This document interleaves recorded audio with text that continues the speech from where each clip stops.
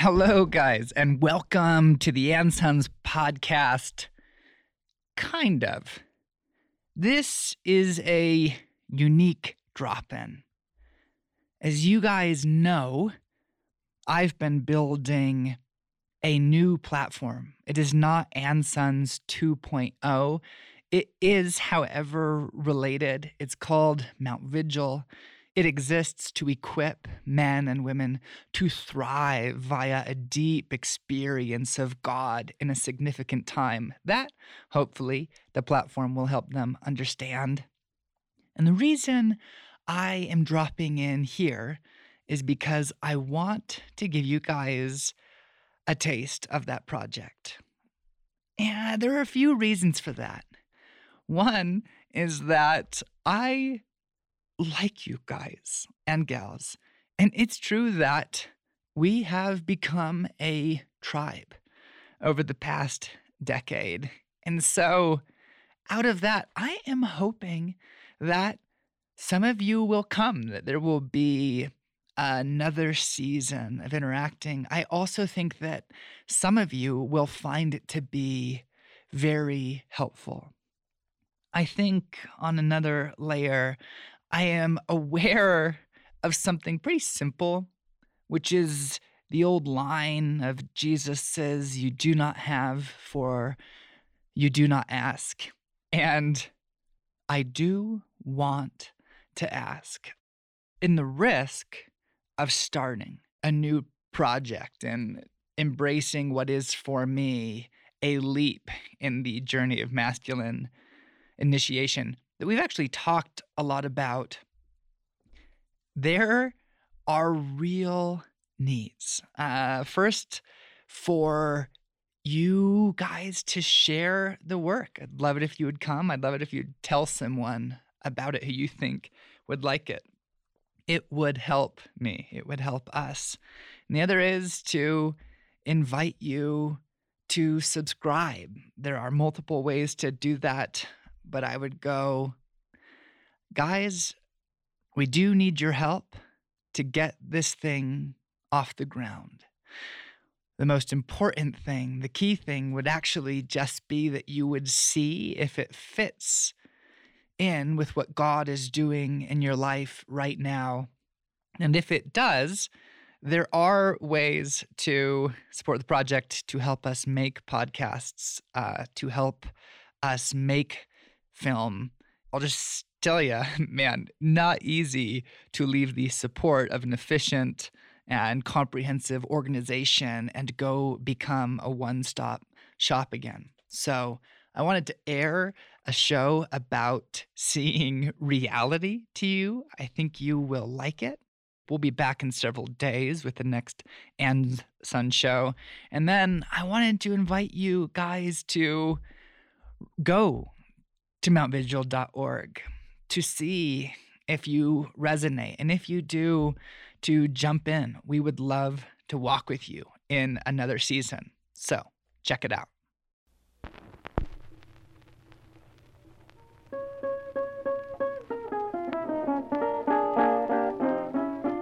Hello, everyone, and welcome to the Mount Vigil podcast. I'm Blaine. In today's episode, Anthony and I have a conversation about reality and how important it is to be confident in our ability to interpret our own experience. We talk about what a sense of reality is, how to cultivate it, and what's set against it. This particular concept is Mark Andreessen's justification for developing the metaverse. So the idea is, if you're happy with reality, that's because you're privileged. Many people aren't so privileged as to be happy with physical, material, embodied reality. Therefore, we need to build them a metaverse, and they should be able to plug into that, go in there, and experience their fantasies, experience a more just world. It's an incredibly diabolical, rhetorical turn. It will be a relief to know that when you see the world, you see rightly.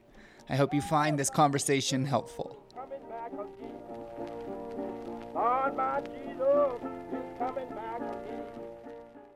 Hello and welcome to the Mount Vigil podcast. I'm Anthony. And I am Blaine. Did you almost forget your name for a second? I just wasn't going to introduce myself. Did you? I have totally thought about approaching this entire Mount Vigil project with a nom de plume.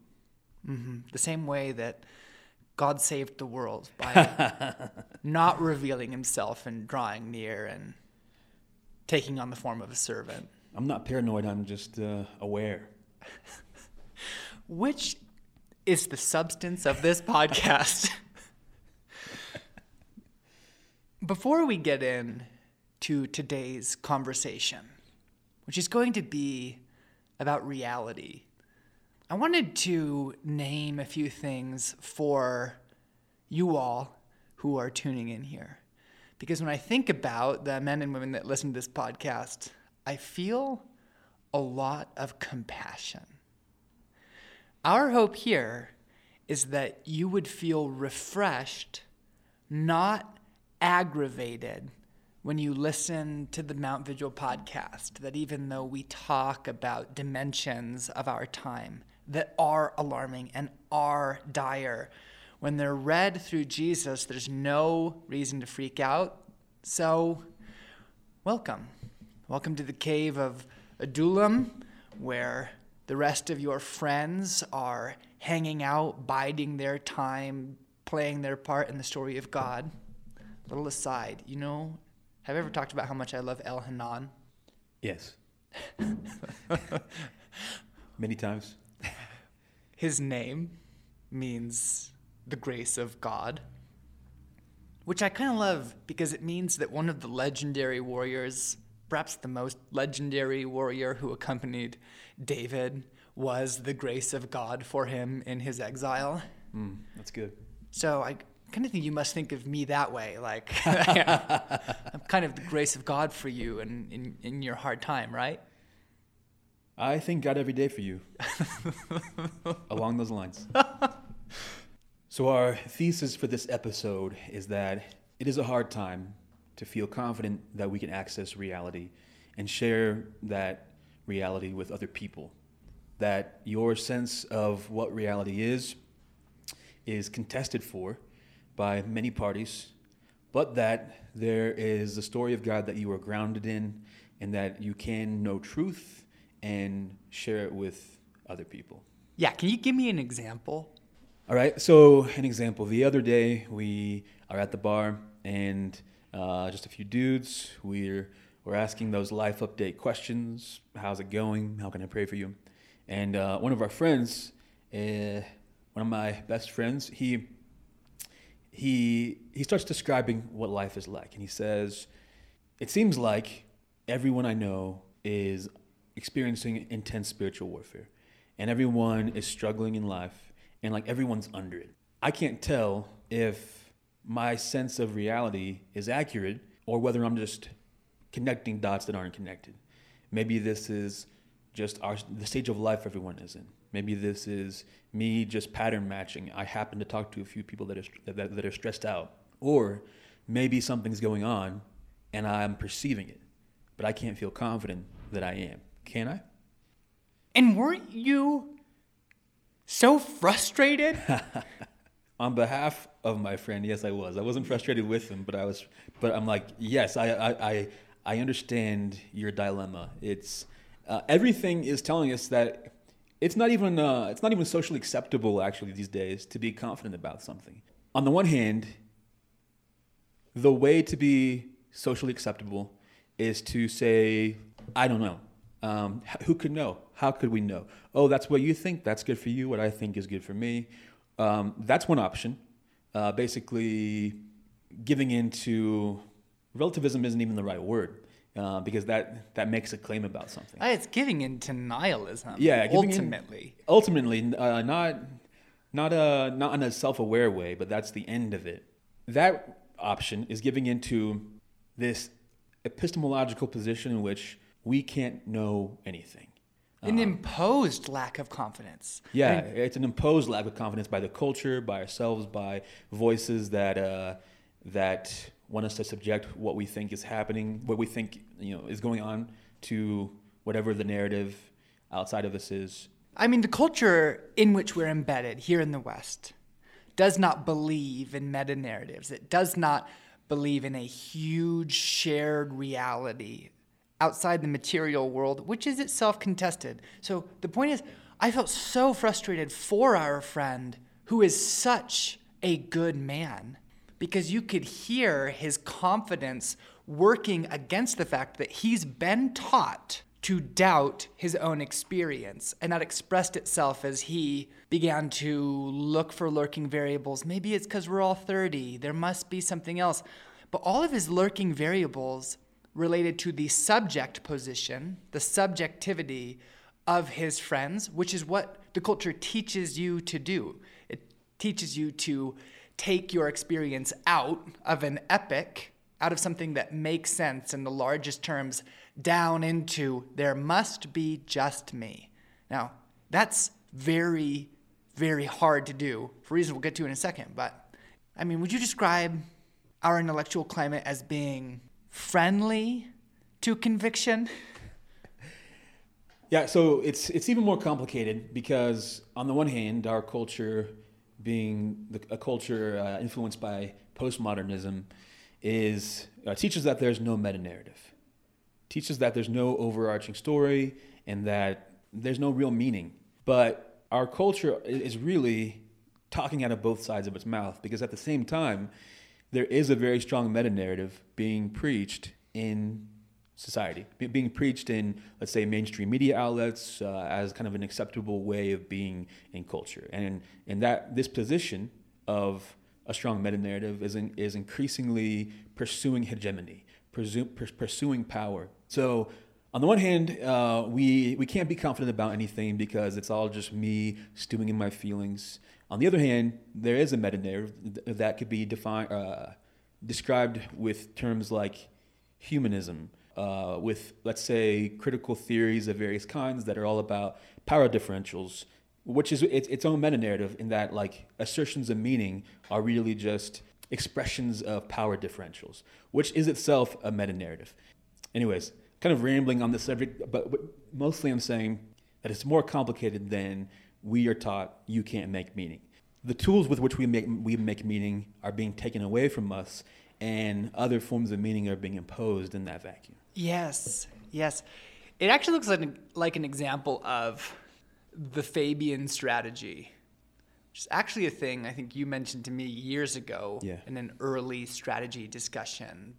Well, named for a Roman general, the Fabian strategy is where you refuse to fight and your opponent exhausts themselves following you. So George Washington, during the Revolutionary War, masterfully deployed the Fabian strategy. I think it's accurate to say that in our conversations with our culture, let's say secular humanists, hardcore materialists, Marxists, neo-Marxists, are really efficient at using the Fabian strategy, where they kind of fall back. And then when you're tired of trying to make a claim that makes sense, the tide of the battle turns, and here's a really compelling story about the nature of reality that just happens to account for our inability to express ourselves in an effective way. As a side note for your own research, there's an organization called the Fabian Society, which deploys the strategy, and it was founded in the 1800s with the express purpose of achieving, let's say, socialist, communist ends, utopias, whatever, via the strategy of Fabian retreat. So rather than pursuing Marx's goal of revolution to overhaul society and change power problems and so on, doing it through subterfuge. Yeah, big rabbit trail here too, but let's point out that the Fabian strategy only works if your opponent really does have limited resources or resource limitations that are going to express themselves in the war that you're fighting. I say that because I think that actually in many ways, many parts of the Western Church are deploying the Fabian strategy right now, and that this is a response to the trauma of the culture wars, but they're going, let's not fight for that ground right now. Let's just focus on the main thing. The problem is We are facing an opponent in the world proper that is not going to find itself exhausted as it takes that territory. It's going to keep coming. So you got to know what strategy to use when. If only that were the case, in that, I mean, what you're saying probably is true, but also it sounds, I believe the reality is even worse, in that for the church, let's say portions of the church to be pursuing the Fabian strategy would indicate a strategy with like a goal in mind. Whereas I think much of the church is just tired and giving in and not wanting to look bad like those evangelical 90s Republican Christians or whatever. So a lot of it's just capitulation, as well as maybe something more like, here's how we're going to change things long term. Yes. And by the way, it's not hard to see why, because for sure, you made a point recently in a church teaching where you just reminded everyone that the church is always very hard pressed. There are no easy days for the people of God trying to set things under the feet of Jesus. So when you see a church pushed to the point of exhaustion, you should not feel angry at those people for their fallibility. We should have compassion, and we should see the bride the way Jesus does. She is buffeted. She is hard-pressed on every side. She's in the midst of a great cosmic war. We should have compassion, mercy, and patience with each other. Yeah. We wanted to talk today about a picture of reality and how hard that is to get. Specifically, a picture of reality in Jesus. And my goal here is to get through half of my statements on this subject without being totally wrong or contradicted. But the thesis is, man, it is really hard right now to believe our experience of the world. Yeah, it's hard to have confidence that we can know things. Yeah, period. Not only is that news real? Is that news real? Not only is that person's report of their own experience real, but can I actually have a strong connection with any reality? So I thought we would start by establishing the terms of the conversation. You probably didn't know this about me, but I studied rhetoric. Did you know that? The rhetoric of economics, correct? That's right. And rhetoric is the study of how people share meaning and coordinate action. And at the center of the study of rhetoric is the story. There's a really interesting figure, a 20th century rhetorician, Kenneth Burke. He's one of the giants of the field. He was largely self-taught. He did not go to college, and in so doing affirmed one of my lurking convictions that brilliance is reserved for people who stay outside of institutions, but more on that later. Kenneth Burke gave the world what he called the dramatistic pentad, which is a really fancy way of saying all ideas take the form of stories. Pay attention when people talk about their life, when people try to hit you with a sales pitch, when people try to talk about themselves. They'll always tell you a story, and it will always have the 5 features of a story: a who, what, where, why, and then bonus, 6th element, how. And that matters because if that's true, it means that our sense of story and sense of reality overlap, and that our ability to operate in an effective way in the world is directly linked to our ability to hold on to a coherent story. Okay, so give me an example of an idea that told both from the Burkean sense of it's a story and not told that way. Give me some options here for ways to perceive reality. Yeah, let me give you a half dozen examples. We'll go easy to hard here. If you want a perfect example of a dramatistic pentad, of a covert story, go to any major media outlet and read through some of the headlines. So here are some headlines that we'll just use as examples from the New Yorker. This is one: as Omicron spreads, Powell is in the hot seat. Now we can make this very simple and go, okay, so you have two subjects, two who's in this story: Omicron and Powell. And then you can attach them to actions, like, what is Omicron doing? And Omicron is the bad transformer, right? Yeah, that's exactly what Omicron is. Omicron is a COVID variant. This is a great example, by the way, of one of those places where it's hard to believe our experience, because when I say Omicron is a COVID variant, I can hear people who I've talked to say back to me, do you think that's a real thing? And I go, see, but that's a very deep question. In what sense do you mean? Do I think I could go out there and, if I had the right equipment, find a virus that has been designated by that name? I do. Now, it doesn't mean that I believe the entire story that's in present here. So let's just finish our quick dramatistic analysis and go, okay, so the Omicron spreads, Powell is in the hot seat, and then here's the little teaser you get. The Fed chair is attempting a feat that two of his predecessors failed to pull off. On the one hand, just the language here is pretty brilliant, because you have jargon that the person reading is supposed to understand. What is the Fed seat? Why is the Fed seat being described like a circus performer? A feat that his predecessors failed to pull off? But if you were to go pretty deep on the level of analysis here of a story that's being presented, you would go, okay, we have a thing with a scary name going on in the background.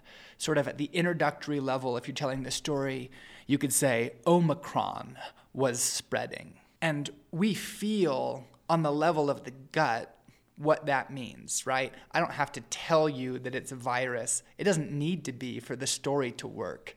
There is a malicious and destructive force moving in the background. But you go, what is that force? A disease. And you go, oh, okay, so that's a big deal. So the malicious force that all of us feel moving in the background, it's a virus. It's not sin. It's not a corrupt ideology. It's not some blight that's striking crops. Then you go into the foreground and go, the Fed chair. We can get there's some very sophisticated linguistic tools being used here. Metonymy, synecdoche, these powerfully persuasive. But what it shows you is that what are the forces of evil in this story? The forces of evil are, in fact, unsurprisingly, the COVID virus. What are the forces of good? Hard-pressed government officials. What kind of activity is government? It's like a circus. It's glorious feats. Now, that is probably ridiculous. The government is not most like a circus. It's most like any wing of the government, like a post office. And so another way of framing this story would be, you could tell a whole different story about the nature of reality that says, when the fear of Omicron was sweeping the world, okay, now the subject of this story is fear, the government got bogged down in bureaucratic processes. And the consequences of their own past failures. Yes. And so at that point, you would be left looking for the hero. You would be left looking for, okay, so there was panic. What can be done about that panic when this machine isn't working? I'm not going to go further because that's a lot of time spent on one New Yorker headline. But John 3:16 is a story. It's a very famous story. For God so loved the world that he gave his monogenes son, that he gave his unique son, so that all who believed in him would not perish but have everlasting life. Now, various Christian denominations have taken those subjects and those actions and interpreted them in a huge variety of ways, like, God who is he? Is he the mean and forlorn and estranged dad? Is God the pantheistic life force that the 20th century, let's say, American transcendentalists loved so much, and that will change the story? But we need a very strong sense of story in order to move effectively. I feel like in local church life, one of the things that we find ourselves constantly doing is trying to read our story through the story of Jesus and have an accurate story about the difficulties we're facing. Okay, so we've talked about how it's a hard time to feel like we have access to reality. And then we've talked about how human beings talk about reality pretty much always in story form. What do we do with that? Yeah, that's a really good question, because I am saying more than that. I'm saying actually that reality is a story. Reality is a story.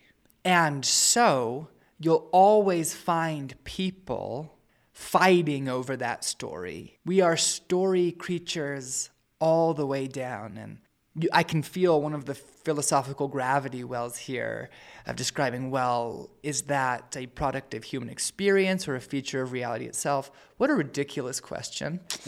To go, is that epiphenomenal? Is that illusion? Is that an illusion that rides over the surface of reality? And going, no, it isn't.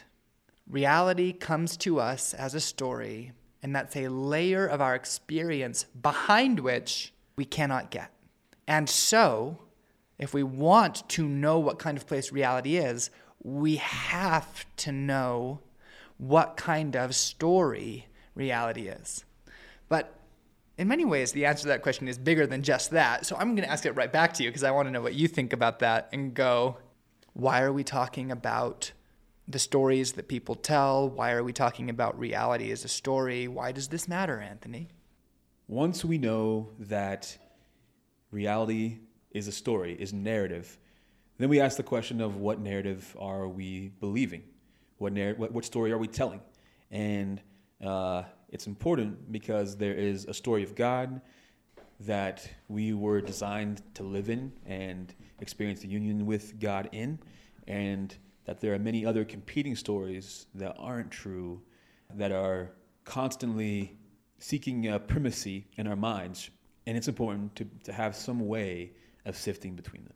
Yeah, so one more point before we get on to the obstacles to a strong sense of story and a strong sense of meaning in Jesus, and then talk about how to get there. Because many of the obstacles right now to a strong sense of story are actually in the way of a related concept, which is a sense of reality. And I hope that we are not losing you guys. I hope that we're not losing you all. But you can picture it this way.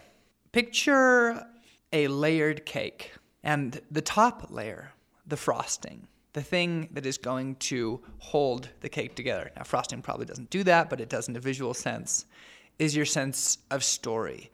It is the overreaching, the thing that covers everything. How do you interpret your experience? Well, you have a strong story into which your experience fits. But then under that, one of the things that builds a person's sense of story is just their sense of reality. What we mean by that, and this varies a little bit between the disciplines, is our ability to interpret our experience as we relate to the people we live with and the people we love. And hopefully, in most cases, those two groups overlap, but they do not always. So a sense of reality, man, it is a big, big, big, big deal. And it is opposed right now. So a sense of reality would be, I touch something that's hot. I go, ow. I look over at a friend. My friend goes, oh man, I see concern on their face. They go, are you okay? Their concern communicates two related ideas. One is that stoves are hot and if you touch them, you'll burn yourself. And 2 is that I matter. They don't want me to burn myself. Now, in psychology, refusing to validate a person's sense of reality is called gaslighting. You see this with kids where I have an infant son. When he trips and falls, he looks at the nearest adult to make sense of his experience. And if he sees fear and concern, he'll start to cry. If he sees, whoa, way to go, enthusiasm, he kind of has to reconcile, I'm hurting right now, but maybe that was cool. And so what this means is that I just did something adventurous. And it's up to people who love him, to his parents, to us, to walk the tightrope there and to communicate a complicated experience. So your sense of reality, man, would be to look out the window and see a mob of people going down the street and go, there's a mob of people. And then to go look at someone who cares about you and they would go, wow, yeah. And you would see in their furrowed brow and confusion, both the fact that there was a group there and that it was confusing and that it was important. If they were puzzled, they wanted to know more about it. We're very rarely puzzled by things that we're indifferent to. But of course, in that example, right now, that never, ever happens. Instead, we look out a window and see a mob of people and then turn in our technological spaces to say, whoa, isn't that crazy? And then we hear from one quarter, there's no one is there. We hear from another quarter, that's not a mob, those are holiday shoppers. We hear from another quarter, those are anarchist rioters, and so on and so forth. And the sum total of that experience is a deep inner fragmentation that we'll explore in more detail here in a second. But just to go, this is how they relate. You have a sense of reality that you cannot hold on to by yourself. And your sense of reality is you have an experience and then you look to your loving relationships to validate and interpret that experience. So people who have had really intense experiences of God can be persuaded that they did not by cynical and disillusioned companions, right? You can come back from a church service where you felt the presence of God. You can come back from a hunting trip or a mountain bike ride where you felt the presence of God and start talking about what happened. And the person can come back to you and go, I think you're just talking about adrenaline, man. I mean, I feel excited when I ride bikes too, but that doesn't mean it's God. And so you go, oh, so this feeling isn't? And you begin to create a separation in your own heart between the experience that you had that was God and the way you interpret it. So this is important. And then your sense of reality fits into your sense of story, because let's go just one more example. My experience that my life is really hard in some domains right now. Another, it's very easy. But I was trying to write the book that we're working on. And I shared with a friend who's also a writer, I had the worst writing day I can remember. I couldn't put thoughts together. I just could not do it. And his question for me was, are you trying to say that Jesus is Lord at the end of the world? He didn't need to say anything else, right? Because to go, and I'll bet you don't need to hear anything else too, to go, what was the story, Anthony, that he was orienting me to? Well, that story was a wise prompt, and he was saying, yes, that is what you're doing. And if that's the case, then of course there will be strong warfare set against you. That the stakes are high. Everyone is racing for the throne, racing for reality itself, and your work will be contested. Yes! And the amazing thing here, and hopefully for you listeners, is that, right, what just happened there? That was both a shared sense of reality and a shared sense of story. Well, the cool thing about your friendship with that person, was that Josh? Yeah. Is additionally, given your history together, he was implying more than that. He was also saying, and yes, you are on the right side, the side of Jesus, and you will be resourced, and there is provision for you, and so on. All of that was certainly implied. Yes. And let me tell you, it was such a good experience, because the story I had been in was I am a person. A person is not important. That's my way of translating. I'm just a guy who sucks at writing, full stop. And to go, who is in that story? Just me, by myself. No God, no demons, no devil, no other people to help me. And I just can't do it. That was actually a very convincing story that day until I told a friend, man, I brought him an experience. I had a hard time writing. And then, as you said, he related to our history together. He related to our shared, most of the time, understanding of the world and went, are you trying to say Jesus is Lord? With that look in his eye that told me, you know that the spiritual powers opposed to Jesus don't want people to thrive. They don't want them to get the life that's available in God. So it's going to be hard. You are a warrior in a battle. Don't forget it. But of course I'll forget it, which is why I need people around to help me make sense of the world.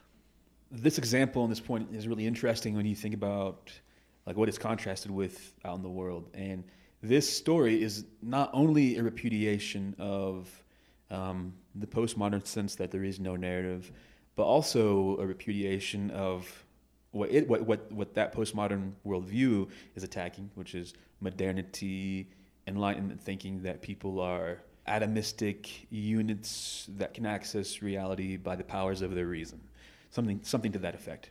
So it's interesting because there is a sort of relativism implied in this, but it's really saying that like people are designed to live in families, designed to live in familial relationship with each other, and that it's inevitable the way that we experience reality is shaped by the people around us. Yes, we are. We are supposed to live in families among people who love us, who help us interpret and validate our experience. But we don't, and more on that in just a second. Now that we've outlined the territory, our sense of reality is our ability to trust our experience of the world as we relate to other people. Our sense of story is the most important thing, which is, can we situate ourselves in the real story of the cosmos? Both of those things are opposed right now. And I thought it would be helpful, even briefly, to touch on sort of three major obstacles to living oriented to the story of Jesus, and then move into the hopeful territory, which is the solutions that have always existed and are available to us right now. So the first of these big inhibitors to accessing reality is that the story of God does not arrive to us intact. We could talk for weeks about the history of the church and her different parts, but in this case, let's talk about the Western church and how she has held the story of God. The Western church has been shaped by the Western worldview. As we've mentioned before, the Enlightenment, we've talked about postmodernity, modernity, not moving in order here. There's a general worldview held in the West that tells us how we can access reality. And the Western church has largely been shaped by that, much more than we realize. In the history of how we separated from, let's say, the Catholic Church and the Orthodox Church during the Great Schism and became Protestants, and how that separation brought us to where we are now in the church, we told the story a certain way, leaving out very important points. Now, there are some good things that came there as well, but it wasn't one simple, straightforward good thing that happened. The development of Protestantism and the Western church. Yes. I sometimes think of this like a squabbling family that has divided an inheritance into pieces and then stopped talking. And to the credit of the global church, there's a thing called, being ecumenical, or relating to the whole global church, all of the people of God, all those who call on the name of Jesus. And the Anglican Church, the Roman Catholic Church, the Orthodox Church and its iterations, those bodies are working to talk to each other. But part of our problem here is that the way of Jesus often seems very inefficient. To me, frustratingly inefficient. And it takes a long time, and it's easy to miss if you don't choose it. And what I mean is that the gospel, the whole story of God, never arrives intact. I gave these examples in the piece of writing I shared with you recently, but of how in Acts 18, when the Alexandrian Jew Apollos enters the story, he has received, some part of the gospel. He has had a real encounter of Jesus, and he's teaching, and then people who I would very much like to know, Priscilla and Aquila, find out about him, and they do not shut him down. They do not oppose him in public. They invite him over and ask him what he knows about the gospel of Jesus. And then there's this great line where it goes, and they explained the way to him more adequately. Which, by the way, is a very chill way of talking about an incomplete gospel. They didn't cure him of his heresy. They did not return him to orthodoxy more adequately. And other examples, you have the famous story of the Ethiopian eunuch who has the book of Isaiah but cannot understand it. Now, the book of Isaiah has many important pieces of the worldview of Jesus and the story of God, but he does not know what's going on there, which is the way I feel a lot of the time in some of those books. There's a church in Samaria that gets the gospel of Jesus, and then Peter shows up and asks if they have received the Holy Spirit, and they say no. And actually, this story, like all stories, has caused a lot of infighting among churches because they go, but you definitely receive the Holy Spirit when you believe in Jesus, right? And I go, yeah, I think so. But they still had to have the apostles lay hands on them and give them the Holy Spirit. Yeah, that seems to be the case too. So the story of God, like the way of Jesus, is a very real and patient and inefficient communication technique, an inefficient way. And it's pitted against an efficient, viral, race to the bottom of the brain stem, anti-meaning machine. But the piece there is just to highlight for a second, if we are going to live in the story of God, if you've had an experience of God and then that's been interpreted as an experience of Jesus, and then you begin to get revelation, apocalypse, understanding, we really do have to make ourselves students of the story, which is a lifetime discipline, so that we know who's involved and we know what the stakes are. And it becomes easier and easier to read our lives through that story. But, the example I just gave of my day writing is a confession and a real example of how hard it is in the daily to live in the story of God, to treat final reality as though it's real. But that is not the only obstacle. That's good. That's a very positive spin on the story not arriving intact. You'd say there are all these problems, we've left this out, we've left that out. Or you could say, it doesn't arrive intact because it's big and it takes your entire life and the history of the entire church to work out the story of God. I read a book of church history or so a year. Okay, so I've learned when I'm reading a book of church history to pray ahead of time and kind of each time I come back to the book for covering. Because the first time I read a book of church history, I almost stopped believing the story. It wasn't like, oh, that's great. I suddenly have such a better understanding of the story of God and the history of the church. And I was like, man, how could this possibly be the way that God is working? How could this possibly be God's design? The church, the bride of Christ, the expression of God's wisdom to the powers and to all creation sounds great until you read a book of church history and you're like, what the hell is wrong with people? How could this be good? Yeah, I recently actually threw the first volume of a 2-volume, and by recently, like several weeks ago, of a 2-volume church history into the trash. Yeah.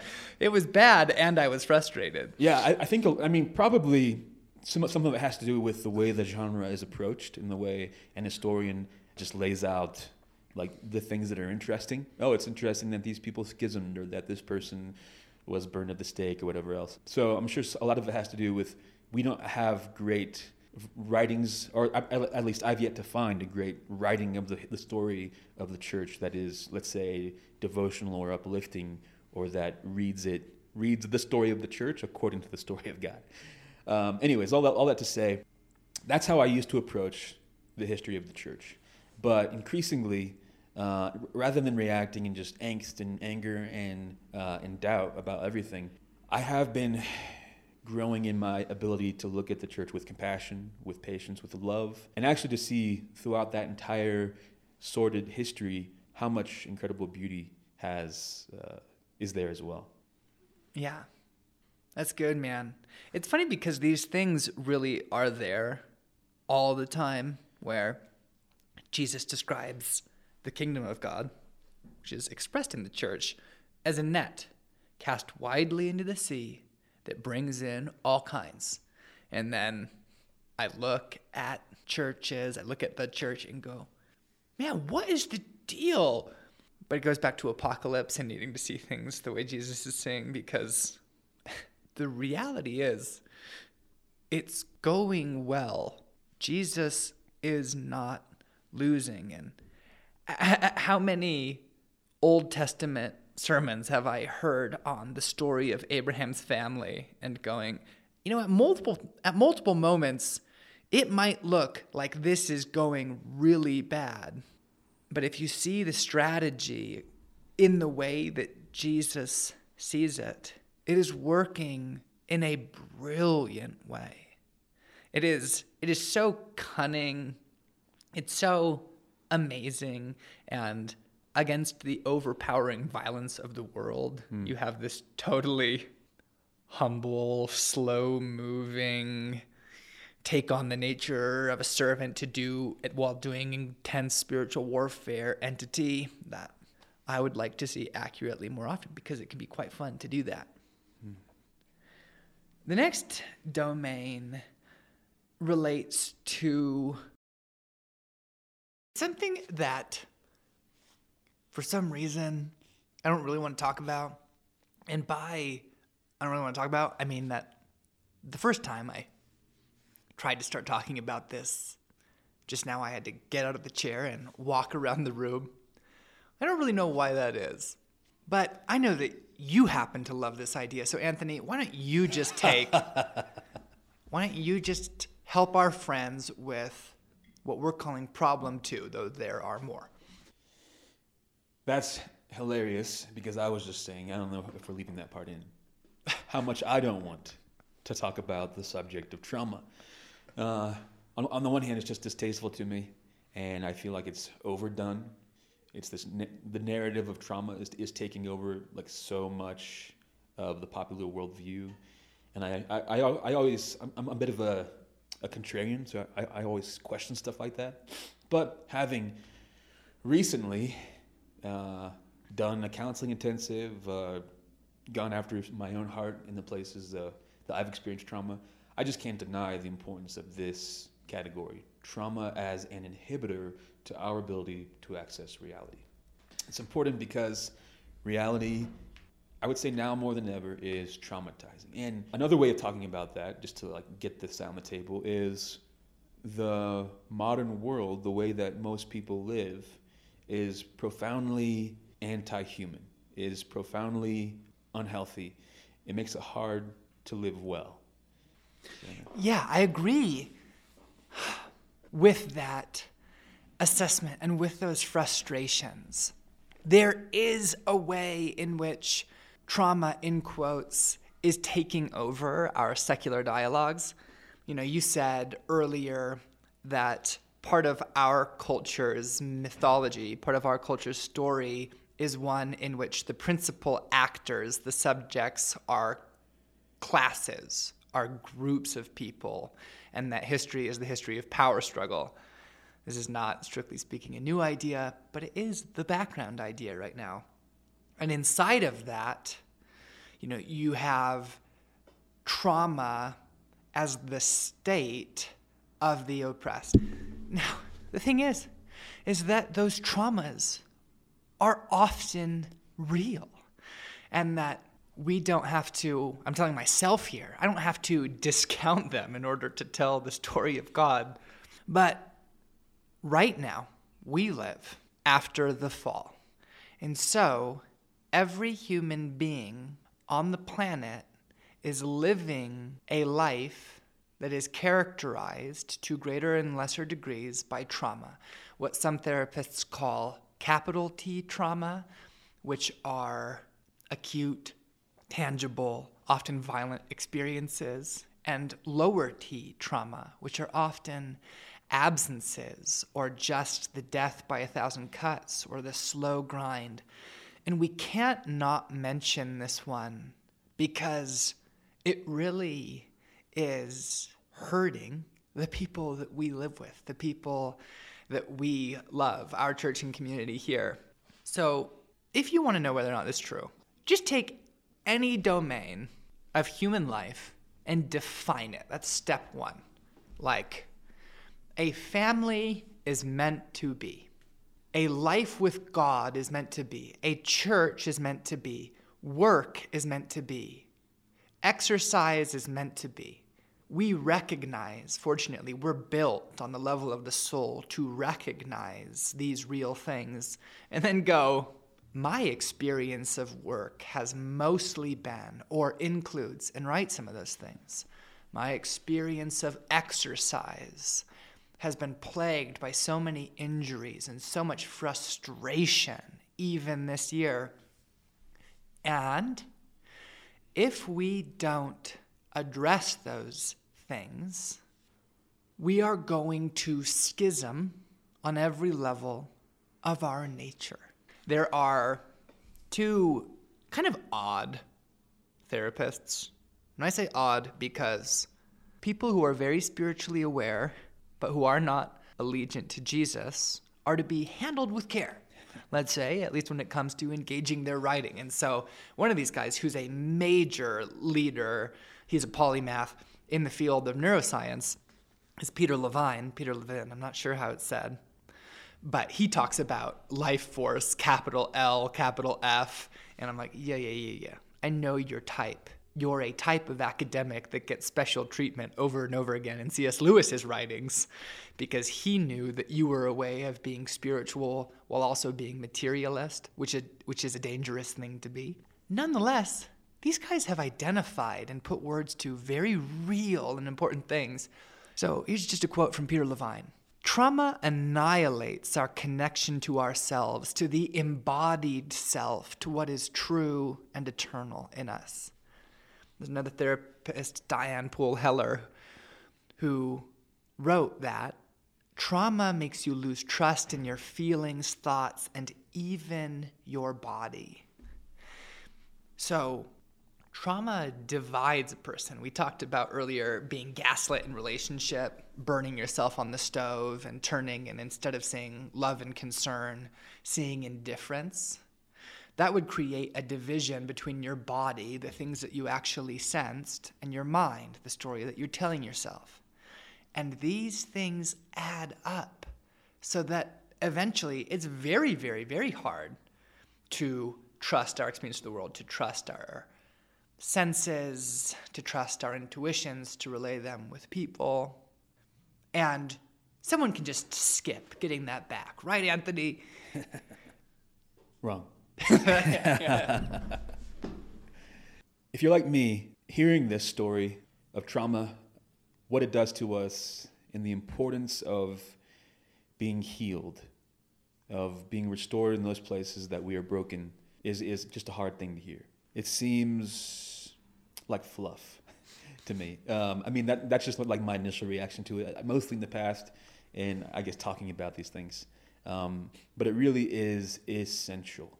the difference between having a place of deep brokenness in your heart that is just stuck, these loops, and the difference between that and having a way to invite to open that area up to Jesus and invite his ministry into it is profound. And it changes the way that you experience reality. It changes the way that you understand the story of God, the way that you relate to people, how you show up in a room. It truly is important. I mean, I say this so begrudgingly. I don't want to talk about this. If you're like me and it helps you, the word trauma is quite a buzzword right now. But if it's true that we live in a great spiritual war, that we are kind of always surrounded by, there's always ordnance going off around us, of course we would take flack. And the word brokenness is kind of a more generalized word for that ambient trauma that you were talking about. And when I think of those things, I'm like, oh yeah, obviously we take hits on a daily basis, I would say. And sometimes they go very deep and they get very stuck. And Jesus has particular healing for you in those places. Yes, I need to remind myself that the listeners of this podcast, I don't think are going to be, no, I can just say this with confidence. Hi, listeners. You aren't vulnerable. You aren't the kind of person who's going to get sucked in to the world's version of navel gazing, which is, it's possible to get stuck on this point. But honestly, for most of the people here listening, most of the people that I happen to live my life with, that's not the danger. Now, people get stuck on this point when they accept a definition of themselves as primarily a broken person, primarily an oppressed person, primarily a victim, simply instead of primarily the beloved of God. And these are subtle switches, but to go, don't read yourself, please, as primarily a broken person. Experience yourself as the beloved of God, a warrior in a great battle, a bringer of life to a world that is in peril, who has suffered greatly along the way and needs to pay attention to those things. And skipping forward to the end a little bit, because this is just something that we can't avoid if we really want our people to have a strong vision of reality in Jesus, would be a few recommendations. Become a student of your own heart, of what it means to have a heart. This is a thing that can be done in the long term. The great thing is you kind of just need to do a first thing. So if you have never read Dan Allender's book about story and trauma to be told, read that book. If you've never read Dr. Jim Wilder's book, Renovated, about attachment, love, and the healing of human beings, that would be a legitimate place to start. You were joking. I don't know if we included it earlier that I tell all my friends to get counseling, or when I find out that someone hasn't been to counseling for like more than 3 or 4 years, I'm like, you should sit down, get a few hours over a few weeks with a therapist just to get some eyes on your story. I think you'd find that really helpful. So go, these are all in the domain of learning what it means to have a heart and to take care of that heart over the course of your life, which happens slowly, and you just need to pick one. The way that I want to turn this recommendation into a spiritual discipline is something like we're recommending the discipline of receiving the kindness of God. And that has been very hard for me in this whole trauma discussion. In fact, even as I say that, I literally get this like a wave of emotion in my chest. And my eyes feel like they want to water up. So Jesus has so much kindness for you in these places in your heart. And it is a spiritual discipline, just like the discipline of prayer or fasting or celebration. The discipline of receiving the kindness of God is a beautiful one to practice. Here's a concrete example. So let's say I'm going throughout my day, something happens or some memory comes up that just triggers like a deep wound of shame in my past, in my heart. And rather than doing any number of things that I would normally do to deal with that, whether it be pacify myself in some way, get angry at myself or someone else because of the shame of feeling shame and so on, pausing and acknowledging like, oh, this really hurts. I'm feeling pain in my chest. And that pain, I think, is shame. I'm feeling shame around this thing, this agreement, put it in words. And then, Jesus, like, thank you for your tenderness and kindness toward me. Thank you for caring about my heart and my wholeheartedness, my restoration. I just open this area in my heart up to you, and I ask you to touch it, to heal me, to minister to me. Holy Spirit, to be my counselor. I ask you to fill me with life, and I just like expose this area to you and ask you to do what you will. That's a concrete example of one way to practice the discipline of receiving the kindness of God. Woof. The third bucket is the catch-all. You always need a catch-all bucket.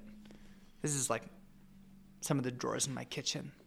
We talk about obstacles to a coherent story, that the story of God, for one thing, isn't neatly packaged in its entirety anywhere. It comes over a lifetime of relating to, in really wonderful ways, God. Then we have this asterisk point, which is, by the way, you have a heart. It just happens to be the case that when human beings get traumatized, their sense of reality fragments, and they lose the ability to trust or even relate to some of their senses. Yeah, big deal. So address that. 3, you're living in the middle of a massive war. I would say this bucket is your sense-making ability is targeted and vast resources are being deployed to overtake it and to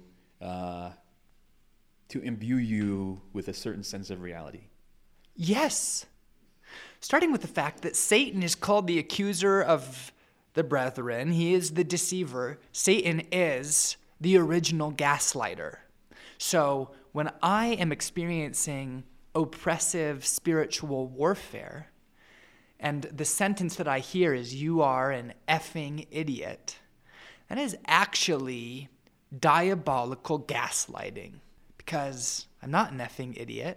I am a son of God who's being raised up to maturity to do a great good, who's being fiercely attacked by spiritual powers. But I'm being told a lie about myself that's really hard to resist in those moments. So there's the whole spiritual domain of the enemy will directly lie to you, will tell you lies about your soul and about the world so that you can't see reality accurately. Small deal there. And what kinds of tools does he use? Well, Anthony, I'm glad that you asked, because over time, the church identified what came to be called the unholy trinity. Now, the problem with talking about the unholy trinity, little aside, is that it makes it sound like the unholy trinity is like in kind or even similar to the triune God. It isn't. It's the unholy three things. There's only Yes. one Trinity. Exactly. It's the unholy, perverse alliance of destructive powers. Triad. Yeah, which are the world, the flesh, and the devil. I thought they were those, the Japanese mafia. Oh, man. Make sure you keep those sleeves rolled down. And so there is the tool of just direct assault, a thought that you hear in your head, an interpretation of an experience right after you left it. I mean, all these things add up to destroy a person's sense of story. If you leave a dinner with your family and immediately feel that went terrible, right? That's a story. That's an interpretation. That is an assault on your sense of reality, as well as a straightforward attempt to crush your soul. But there's a long game there too. And then there's sort of the vulnerability of the flesh, but it is the world with which we're largely concerned right now. Because the illusion, again, in this unholy triad is that the world is distinct from the devil. And you go, well, the world is the pattern of activity that puts human beings on the throne of God. However, it's never true. The enemy and the world, the depraved spiritual powers, the demons are always working together with an inspiring, destructive human institutions and whatnot. So they're not actually separate. When I was reading for this podcast, I had the thought as I was looking at some technologies, man, these look sort of like the gods of Egypt to me, from which we need to be delivered. And then I stopped and sat back and went, well, they're probably related, actually, in some direct way. I mean, where should we start? Because in almost every sphere, our sense of story is aggressively targeted. Let's start with the way that digital technologies shape our sense of reality. Yeah, this is where a person's adrenal glands could really become aggravated. But let's just talk about, say, the internet itself. Now, there is a thing called the GPT-3, because it's the third generation algorithm. This is a language processing algorithm. And it is able to consume an enormous amount of information, and then it's able to adopt the voice of almost any writer and produce text. This is just one of the ways that human beings, in their quote unquote innovation, always create horrible dystopias.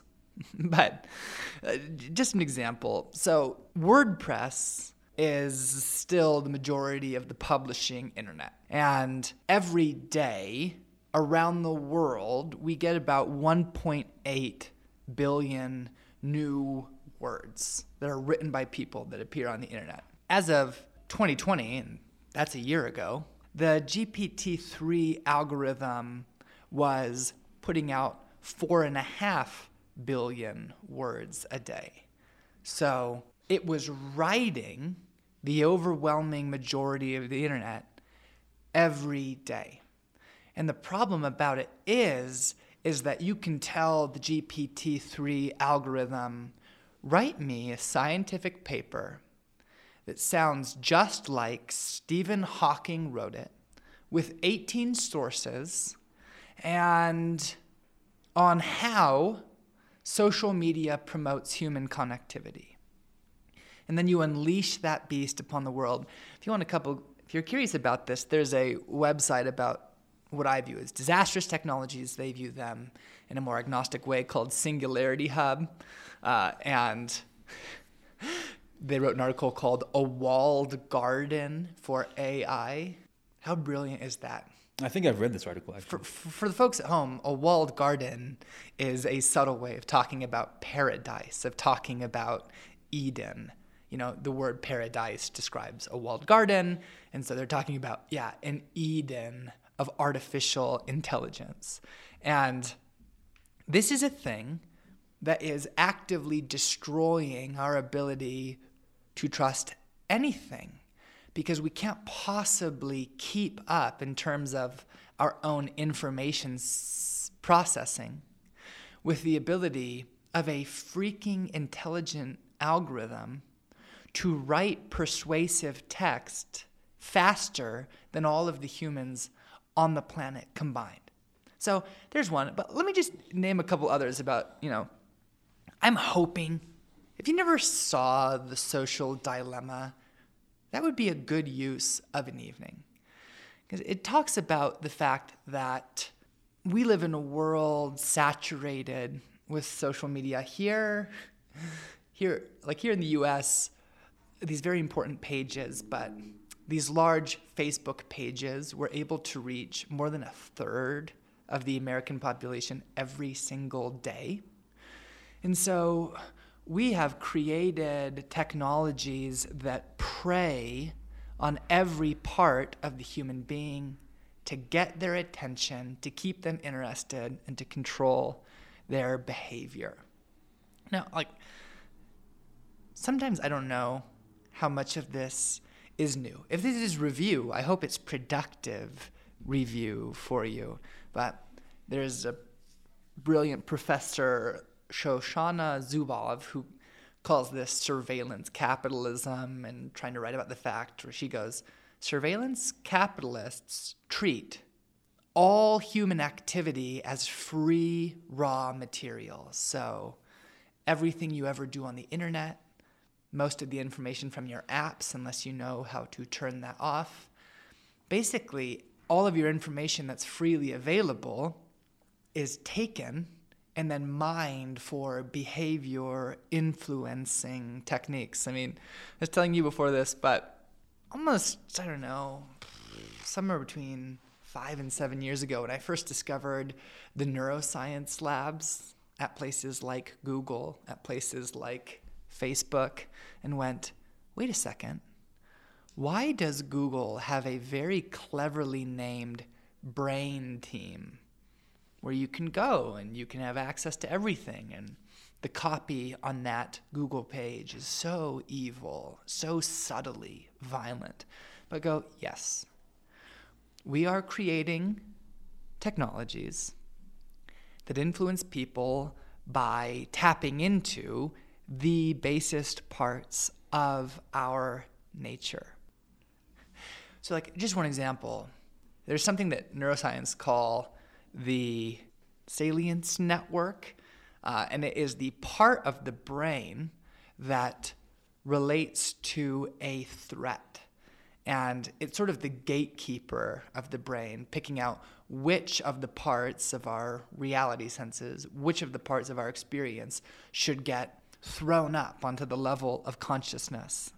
Now, these have been hacked by corporations like Facebook to constantly keep our attention by sort of putting us into a continuous state of alarm with information that shows us our version of the boogeyman that is, by the way, not actually real. I want to give 2 sources.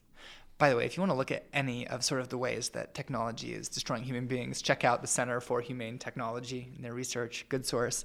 But there was this incredible report from the MIT Technology Review in 2020 that went, hey, so we wanted to look at the information that was out there. At this point, we're all sort of familiar with fake news and fake information.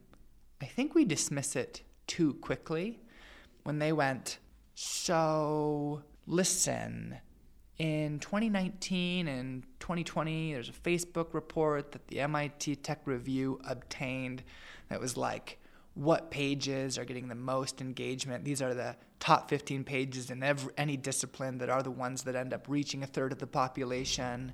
And it went, of the most influential pages on the platform, how many of the Christian ones were fake, were run by professional troll farms around the world? All of them were fake, were information weapons. And that tracked onto, if you identified as Black on Facebook, it was something like 50%. Native American, it was something like a third. Like massive portions of the stories that we see are not only not real, they've been designed to frustrate us. They've been designed to traumatize us, further destroying our sense of reality. But it puts us in a state where we can't trust anything that we hear or see or read. We can't trust any of the feedback of our friends. And by the way, we're building technology to do that more efficiently. Yeah, I have a background in being part of this problem.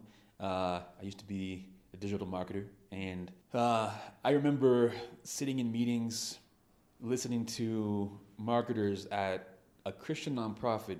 I've worked at a few, so I won't name the one. Sitting in a meeting where the group of marketers were debating how bad they should make people feel. Like, we have a metric that tells us the sentiment of our users, of our audience, who are called users. And we do this thing that we know makes them unhappy. So should we stop doing that? But if we stop doing that, we'll make less money. Now we're raising money for a good cause, so do we keep on doing this? And so on, right? Just this sort of ostensibly a discussion of ethics, but really it's just people enjoying the fact that they have so much influence over thousands and thousands of humans to be able to make them feel happy or unhappy to a certain degree, a very measured degree. I also remember working on mobile apps and working with analytics software that we installed on our app that had an addiction metric. And again, this app was for a nonprofit, and it was a fine app in its own way. But I'm sitting here installing software and setting it up that measures how addictive, and it's like an amalgamation of several specific numbers of how addictive a product is. And the goal was to increase the addictiveness. That was a good thing. I remember reading books like Designing for Behavior Change, Applying Psychology and Behavioral Economics, reading books like Hooked, How to Make Addictive Products, basically, and so on. And I told myself, first of all, I hate this because I know that all the digital tools I use are built this way. I feel like I can justify my own participation in this issue in this way by saying that it's for a good cause, and as long as you're manipulating human beings with user experiences, that as long as those user experiences are toward, let's say, beneficial ends for humanity, it's justifiable, and so we won't use the superpower for evil. But the fact is that it's really all evil in a very profound way. Now, it's not all equally evil, but yeah, like eventually I had to repent of my digital marketing ways, and I shut down my digital marketing business, and I left my digital marketing jobs because I was sick and tired of being part of this, and sick and tired of making my whole world about these companies that want to destroy humanity. Companies like Google and Facebook and others. That Google's goal, their stated goal, used to be "Don't be evil," and now it's just whatever it is. But it's no longer "Don't be evil," and I would say they're expressly evil. And anyways, that's my own personal experience with what you're talking about. But it's hard to overstate the problem. And I guess one encouraging aspect is, like, I remember for years talking to people about this, and everyone just told me I was paranoid. I'm like, you should get off social media. I shut down my social media, and everyone just kind of shrugging it off. And it seems to now be hitting a bit of a critical mass of people who are waking up to the shaping forces of digital technologies in their lives. And more people I know are finally getting off of this ride. Yeah, and I can hear past conversations that I've had. And I can hear people arguing back that, and explaining why they use these technologies. I think a little bit of our hope here is to present them as they are so that we can make real choices. So that hopefully, my ideal would be a kind of evacuation. You were talking about working at Christian companies. I've heard so many arguments in favor of leveraging social media for positive ends. It does not work. And the reason that is that there's a thing in technology that is described, the race to the bottom of the brainstem. What are the most fundamental human behaviors? They often relate to the 7 deadly sins. And how can we use those to influence or definitely control what a person does? That does not build mature individuals, which is the goal of the people of God. So, you worked with a nonprofit with a noble mission. Many of these organizations are trying to do really wonderful things. But all you can do is extract money or extract attention or shame a person into a behavior, right? If you are going to use these technologies, you're going to have to pull a primal lever. And that might seem necessary in order to avert some kind of disaster in a person's life. But we have to admit, even though it's frustrating, that the kind of change we want to promote in people is the kind of thing that can't be done by social media. Is there a little pool of kind of creative exceptions? Yeah, of course, kind of.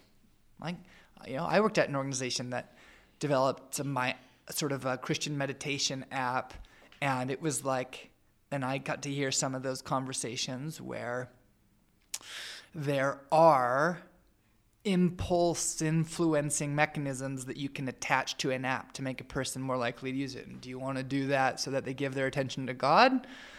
The definite answer is no.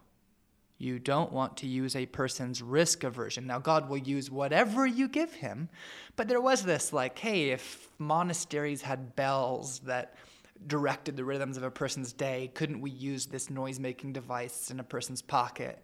And I go, yes. And your motive matters. The noble intentions there are good. We're talking about some of the smartest people on the planet partnered with groundbreaking neuroscientists. There's a thing called the mesolimbic dopaminergic system, right? The mesolimbic dopaminergic system. This is a powerful circuit in the brain related to desire. Well, it didn't take long for psychologists and neuroscientists to figure out that it was much, much, much, much, much more powerful than a person's satisfaction metric, right? So you could build a technology that showed a person pictures of things that they already have. They may look at it, but they won't look at that as often and as impulsively as things that they don't have and can't have. Well, what do you think an amoral and immoral business that is fighting for your attention and time is going to do? It's going to pull on the primal lever.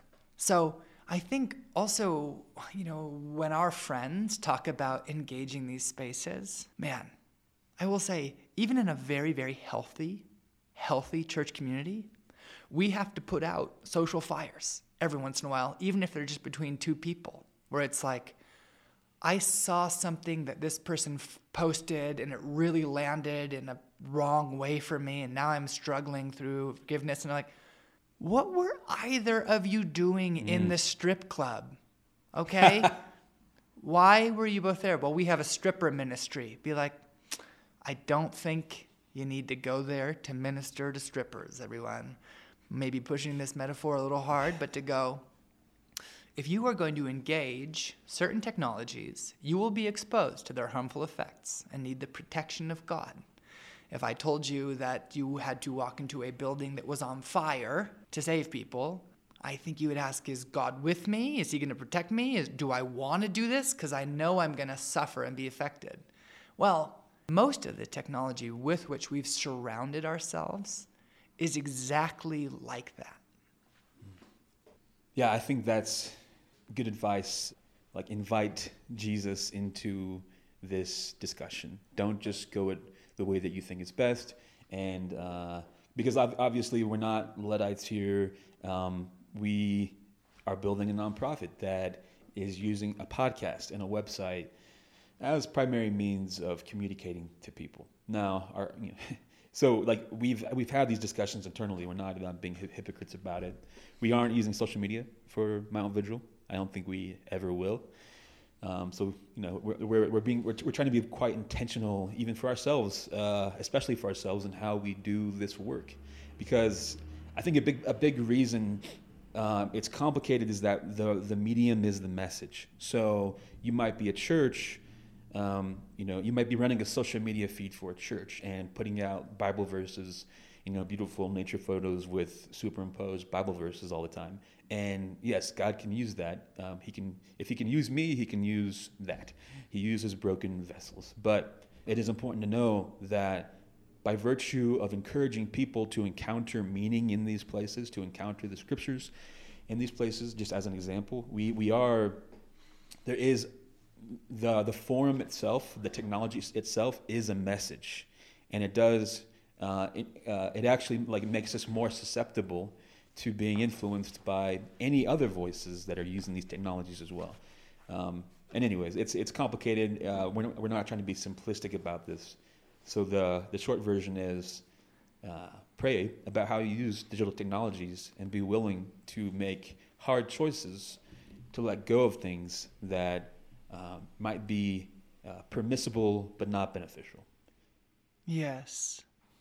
It's important to talk about technology because these digital environments, my goodness, the war on reality, we've talked with our friends about, there's a thing called reality privilege, which is a way about talking about the fact that the world is diverse, and things that are diverse have a deep element of inequality in them. The middle of the American desert is not the Amazon rainforest. If you are looking for food to eat, you will probably have an easier time on the coasts of Hawaii in a fishing vessel than you will in the Rocky Mountains in the winter. Now, reality privilege calls that bad. And it goes, not everyone can have access to the same kind of reality. And they call that reality deprivation. This is not an exaggeration, my friends. These are real conversations that are being had by the intellect. This particular concept is Marc Andreessen's justification for developing the metaverse. So the idea is, if you're happy with reality, that's because you are privileged. Many people aren't so privileged as to be happy with physical, material, embodied reality. Therefore, we need to build them a metaverse. And they should be able to plug into that, go in there, and experience their fantasies, experience a more just world. And it's incredible. It's an incredibly diabolical. Here I am, in this case, Marc Andreessen. I think he created the first web browser. He's a huge investor in startups and so on, looking to make just untold profit off of this concept of the metaverse. And it's obviously evil, diabolical, destructive, to me at least, maybe not to you. But what I'm going to do is turn it into a justice story by saying that it will enable people whose lives are sucky in the real world to experience wealth and pleasure in a digital metaverse. Yes. This is all the world, the flesh, and the devil working together, right? Because the metaverse and the theory surrounding the metaverse is a response, a frustrated response to how slowly people made the world Eden and how mixed the success has been. I have a small piece of land with no trees on it, and I want to plant fruit trees. And I know that they won't bear fruit for 7 to 10 years.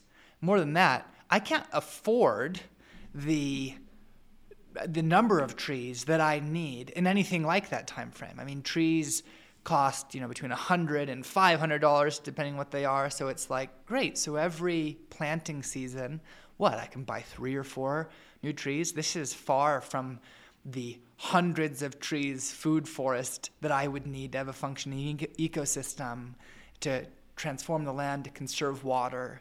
It's very frustrating, and I'm trying pretty hard to steward it well.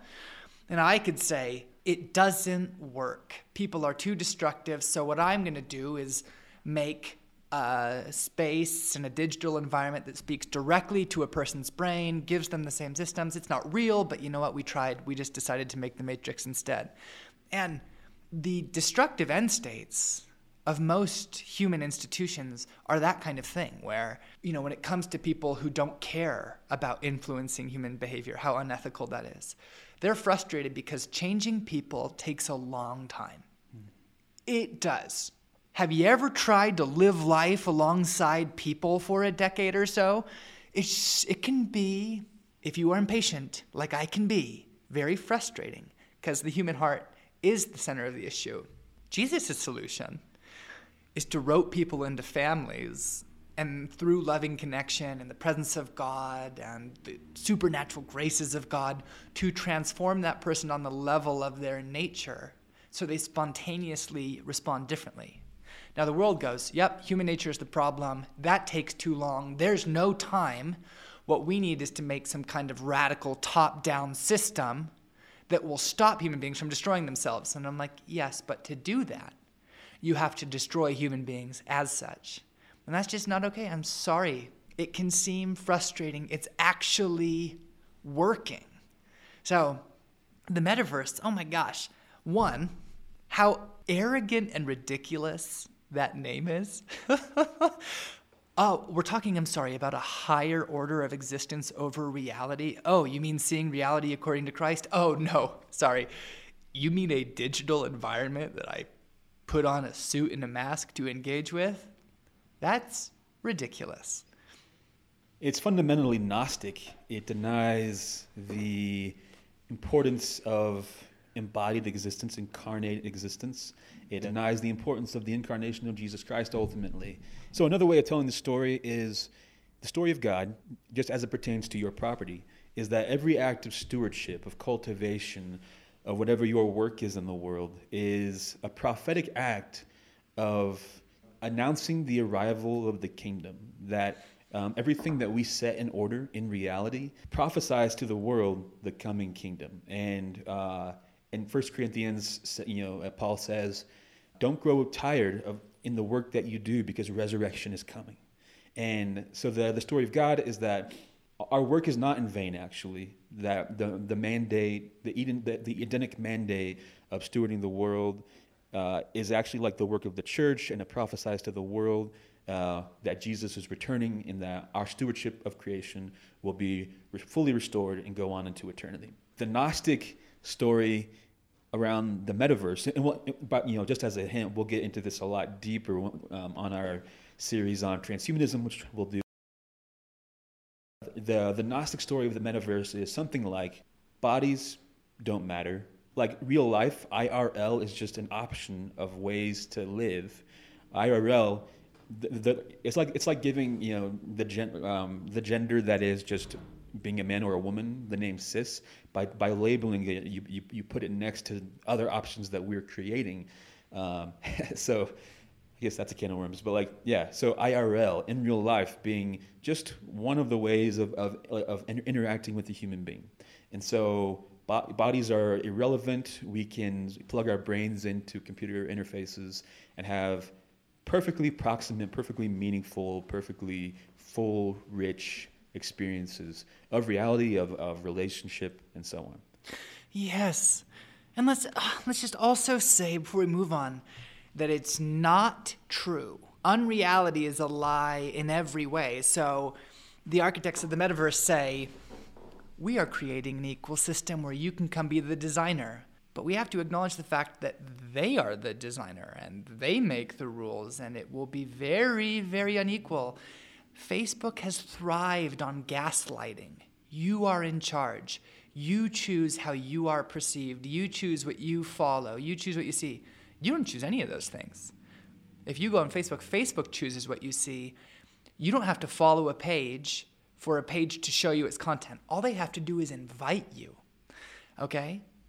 We're talking about a system where you give over control of yourself to someone who's lying to you. So the metaverse says, come on in, we're going to make it more equal, and you can design what we want. And sure, if it just happens to design a system that extracts value from a person and makes them more of a slave, less of a free individual, gives more of their value to the company, that's all accidental. That's not accidental. That's the design. It is the rosiest invitation to go be a slave and die in Egypt you've ever seen. Just to throw one more problem in this mix of problems around the metaverse, my prediction is that it is going to be a profoundly demonic place. And I'm just gonna I'm gonna throw this out there without much justification or explanation. We can get into it further in the future. But the idea that demons, that the spiritual powers want to be embodied. They want to seek their own kind of perverted form of incarnation. And we see it in all kinds of ways on physical bodies in which people mar themselves, harm themselves. I guarantee you that the metaverse is going to be a demonic place, and that people, whatever their avatars are going to become more and more perverse, and that, effectively demons are going to use the creative opportunity that human beings being represented with digital avatars presents as an opportunity to manifest themselves. Yes. You already don't know who's a person on the internet. And if you have a materialist worldview, they're either a person or an algorithm. It's going to be like demonic catfishing. Yeah. Demonic noodling, maybe, where you have to stick your hand into dark caverns and see what bites you. Nice. So we can finally make the turn here to, what does a person do? You have the loss of the story of God. You have demonic destruction, oppression, and gaslighting. You have the world, which is anti-reality, because reality would always ultimately point to Jesus. That's what Paul is after in Romans when he says, no one has an excuse. Reality reveals the existence and nature of God. You have obstacles, friends. We get it. Nonetheless, there is a way to have a clear picture of the world, to sort of see things in a way that provides enormous relief. And the first one that we'll just talk about is that the scriptures say something bizarre when they say that the fear of the Lord is the beginning of wisdom. Because the world says the scientific method, empiricism, good education is the beginning of wisdom. The scientific method, by the way, has never really worked. It's about to break. I can't wait to get into that one so much more. Scientism, the religion of scientism, we're going to break that open. So come back for that conversation. What we just want to go here is that the fear of the Lord, what we're talking about here is right regard for, holding renown. This actually can include love and desire, but knowing, when you know on every level of your being, in your body, in your soul, and your spirit, that Jesus is the center of reality, that Jesus is the one with the only power to save, the beginning and the end, you're actually positioned to see all things. That state is the precondition for all understanding. A second solution that we're going to recommend to you is that you experience an embodied life.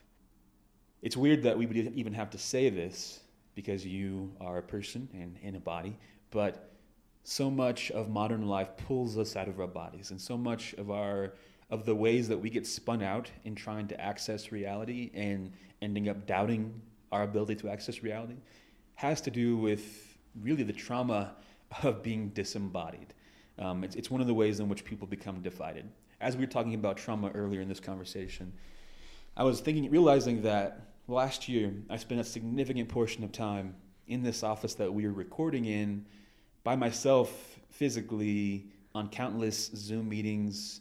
I don't do this anymore, but I wasn't even personally isolating for COVID reasons or anything else. I just ended up having a lot of time to myself in my office on laptops. And by the end of that year, I remember just freezing in the middle of typing one day and laying down on the floor and feeling like I couldn't move. And I was just almost feeling kind of dead, actually. And it took me a minute, a while actually. It took me getting very sick and just being laid out for a while to realize oh man, I've actually been in incredible pain for much of this year, and I didn't realize it because I was just, going along with my digital life, and I was lacking an experience of being a human being in my own body.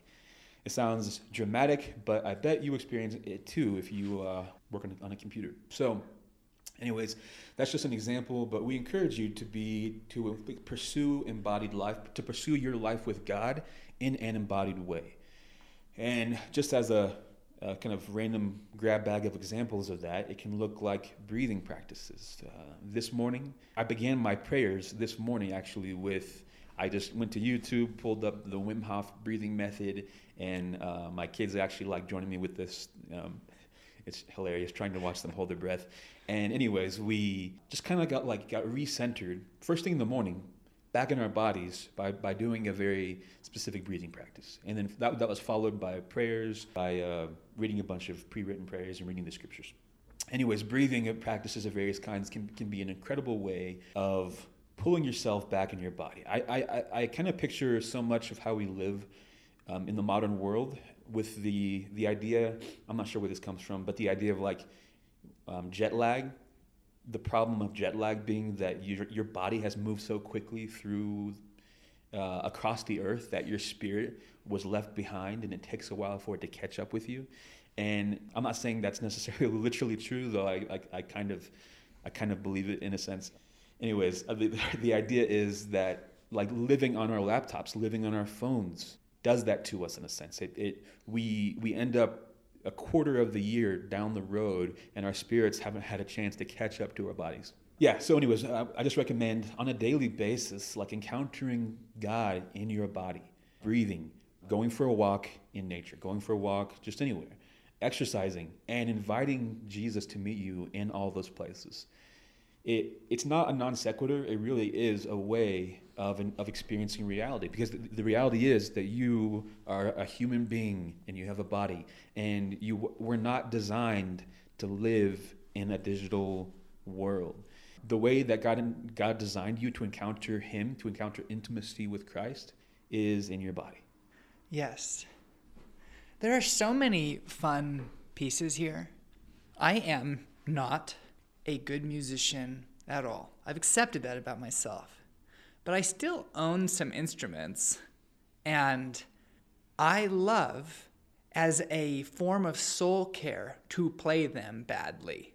Now, I've learned enough that I can play, I think maybe at this point, 2 songs on a guitar, 3 or 4 songs on a violin. Because I would say, in this domain, listen to music, but how much better if you can listen to a person play music? How much better if it's analog? How much better if it's your hands on the instrument? Yeah. And of getting closer and closer to letting your body breathe outside of trauma mode for a minute. I mean, you said walking. It's not for nothing that walking is always one of the practices that people point to that characterizes the lives of brilliant people.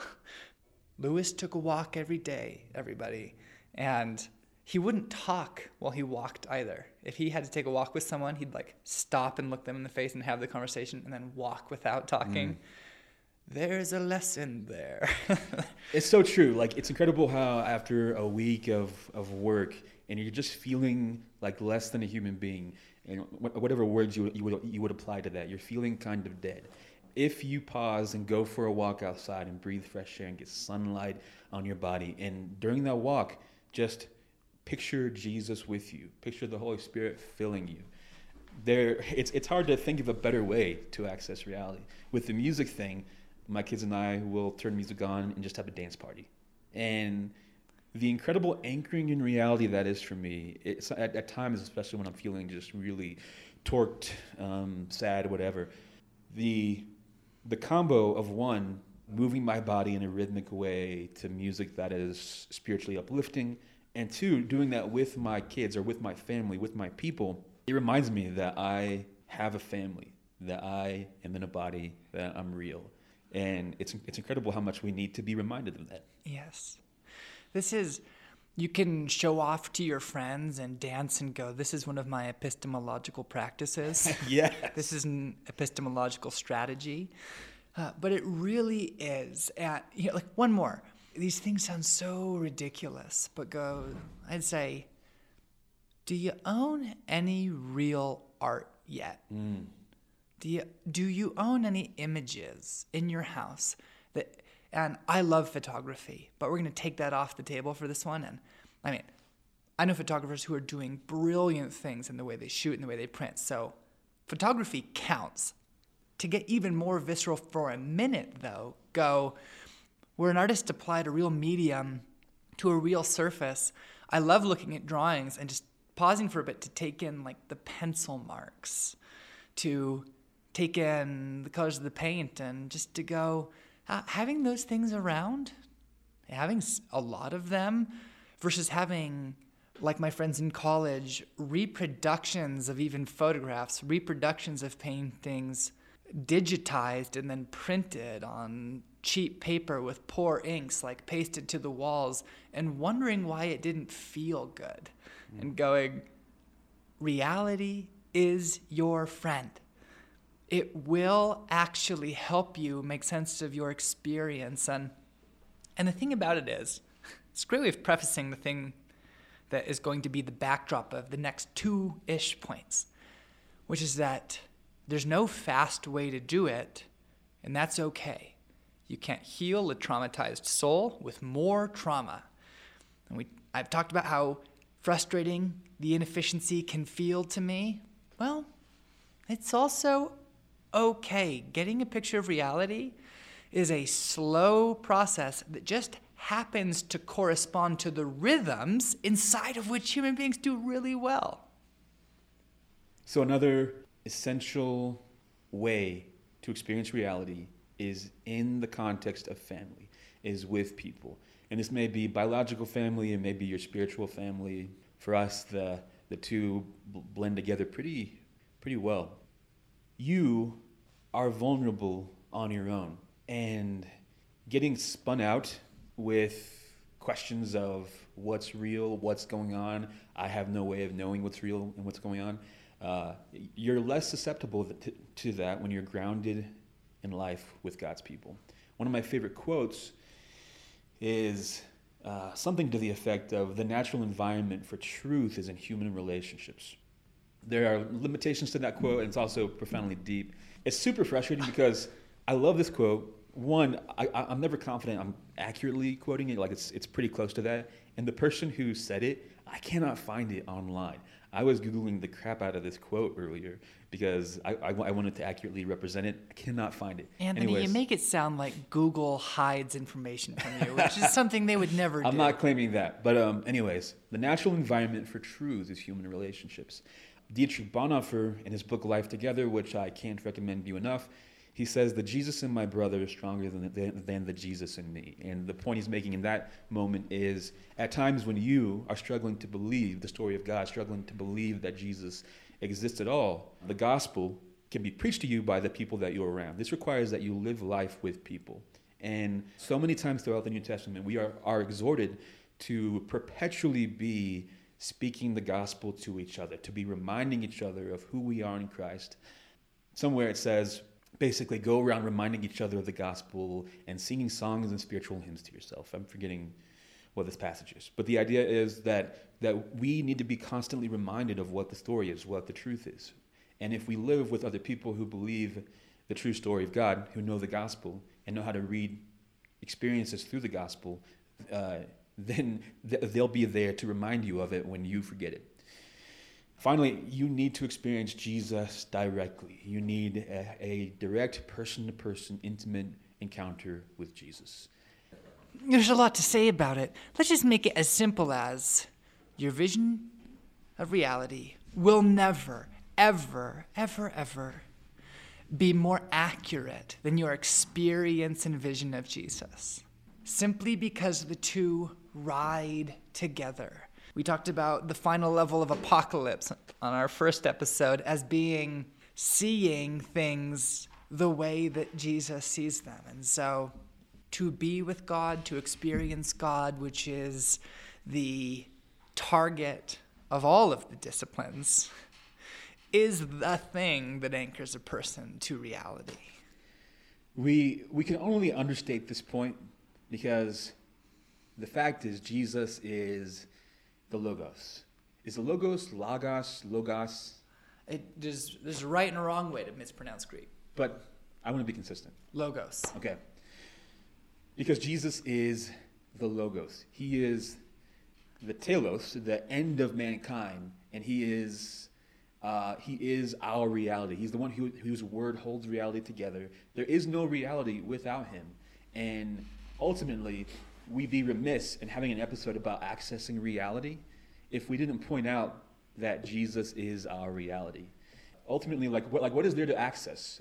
Because so much of this conversation, not to spin it out at the last minute, but has implied that there's some platonic or some, fill in your word here, reality out there. But what's the nature of it? How does it exist?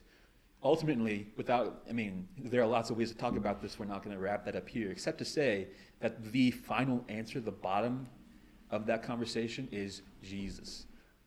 So, as a last comment on how we access reality, the epistemological mode that we would recommend to you as a Christian is built on these three tiers. One is the way that we know what's good, what's what, the way that we decide what's going on is based on these three things. One, fidelity to the scriptures. Is the truth that you are agreeing with integrous with the story of the scriptures, in as much as you can ascertain that? Two is the witness of the saints, the teaching of the apostles, the church fathers, your church leadership, the Christians that God has surrounded you with. Is there agreement there? And third is the Holy Spirit in you testifying to this? Is the Holy Spirit in you and the people that you do life with testifying to the truth that you are agreeing with? Yes, it is easy and hard. Easy because it begins with, do you want a good picture of reality? Well, you need to know that these forces are involved, but we don't actually, though we began there, we don't begin there, which is one of those wonderfully circular biblical things go. You begin with an experience of Jesus. And you're going to loop back through an experience of Jesus, because that's actually the bedrock of our orientation to our times, so that we see them in love. It's the kind of thing where if a person says a real thing, a true thing, in quotes, in a mode of hatred, they have not spoken the truth, because actually form and substance go together. Emotion and content go together. So we need to experience God. And then as we begin to unpack, well, how do you do that? Well, fortunately, the things braid back and forth in a very wonderful way. Go, get out of trauma mode, and then lean into these things of what is the testimony of the story? What's the consensus of the saints? And what is the revelation of the Holy Spirit?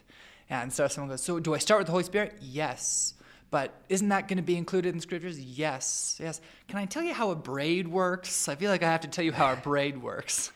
A braid is a single, interdependent strand of fibers in which they both submit to and wrap up the others. It's a great picture of a good epistemological strategy, say a bad picture of the Trinity, that will show you loop back and forth through these places. Man, what the heck is going on? Go, well, my first question for you is, how is your love for Jesus doing?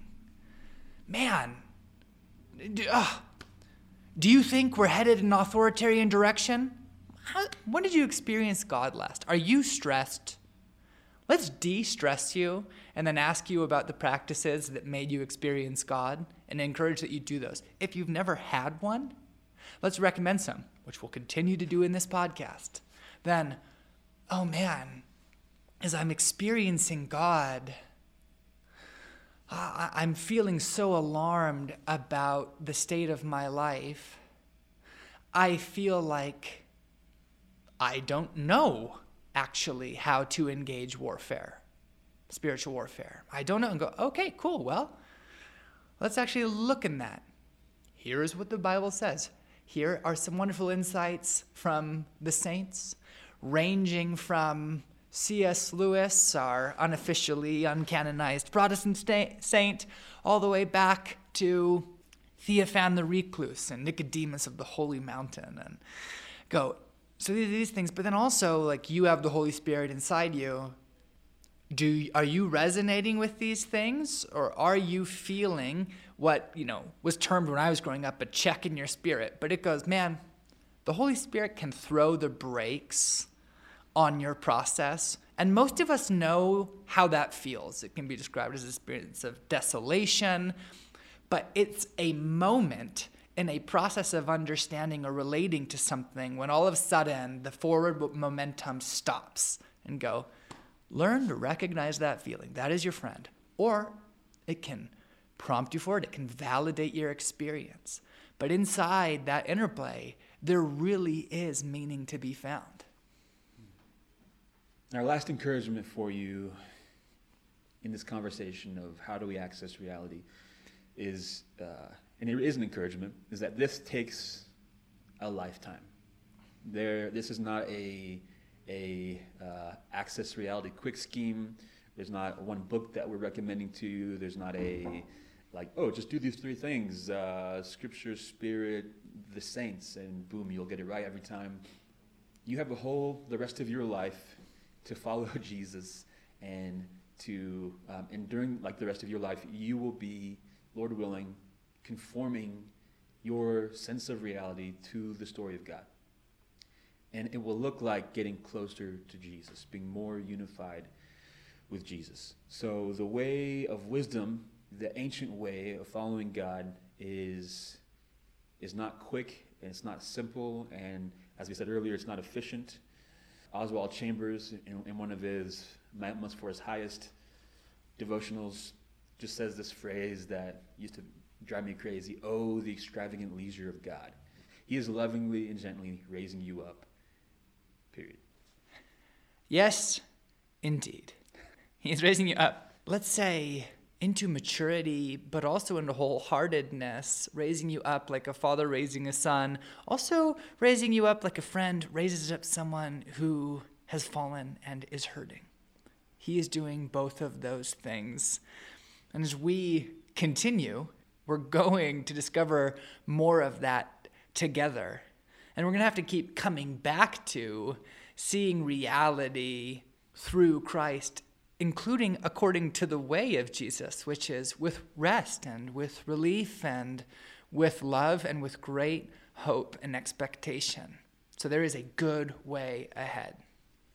Yeah, so if you want to get connected more with Mount Vigil Project, go to mountvigil.org, mountvigil.org, and sign up for our email. That's that. Man, this podcast is going to spread exclusively by word of mouth because we will not use social media to get it out there. So if you know someone who would like this episode, please do send it along. And if it promotes a good conversation between the two of you, we will count that as an enormous success. Lord is coming up his own. Lord is coming up his own. Hard by Jesus, coming back again.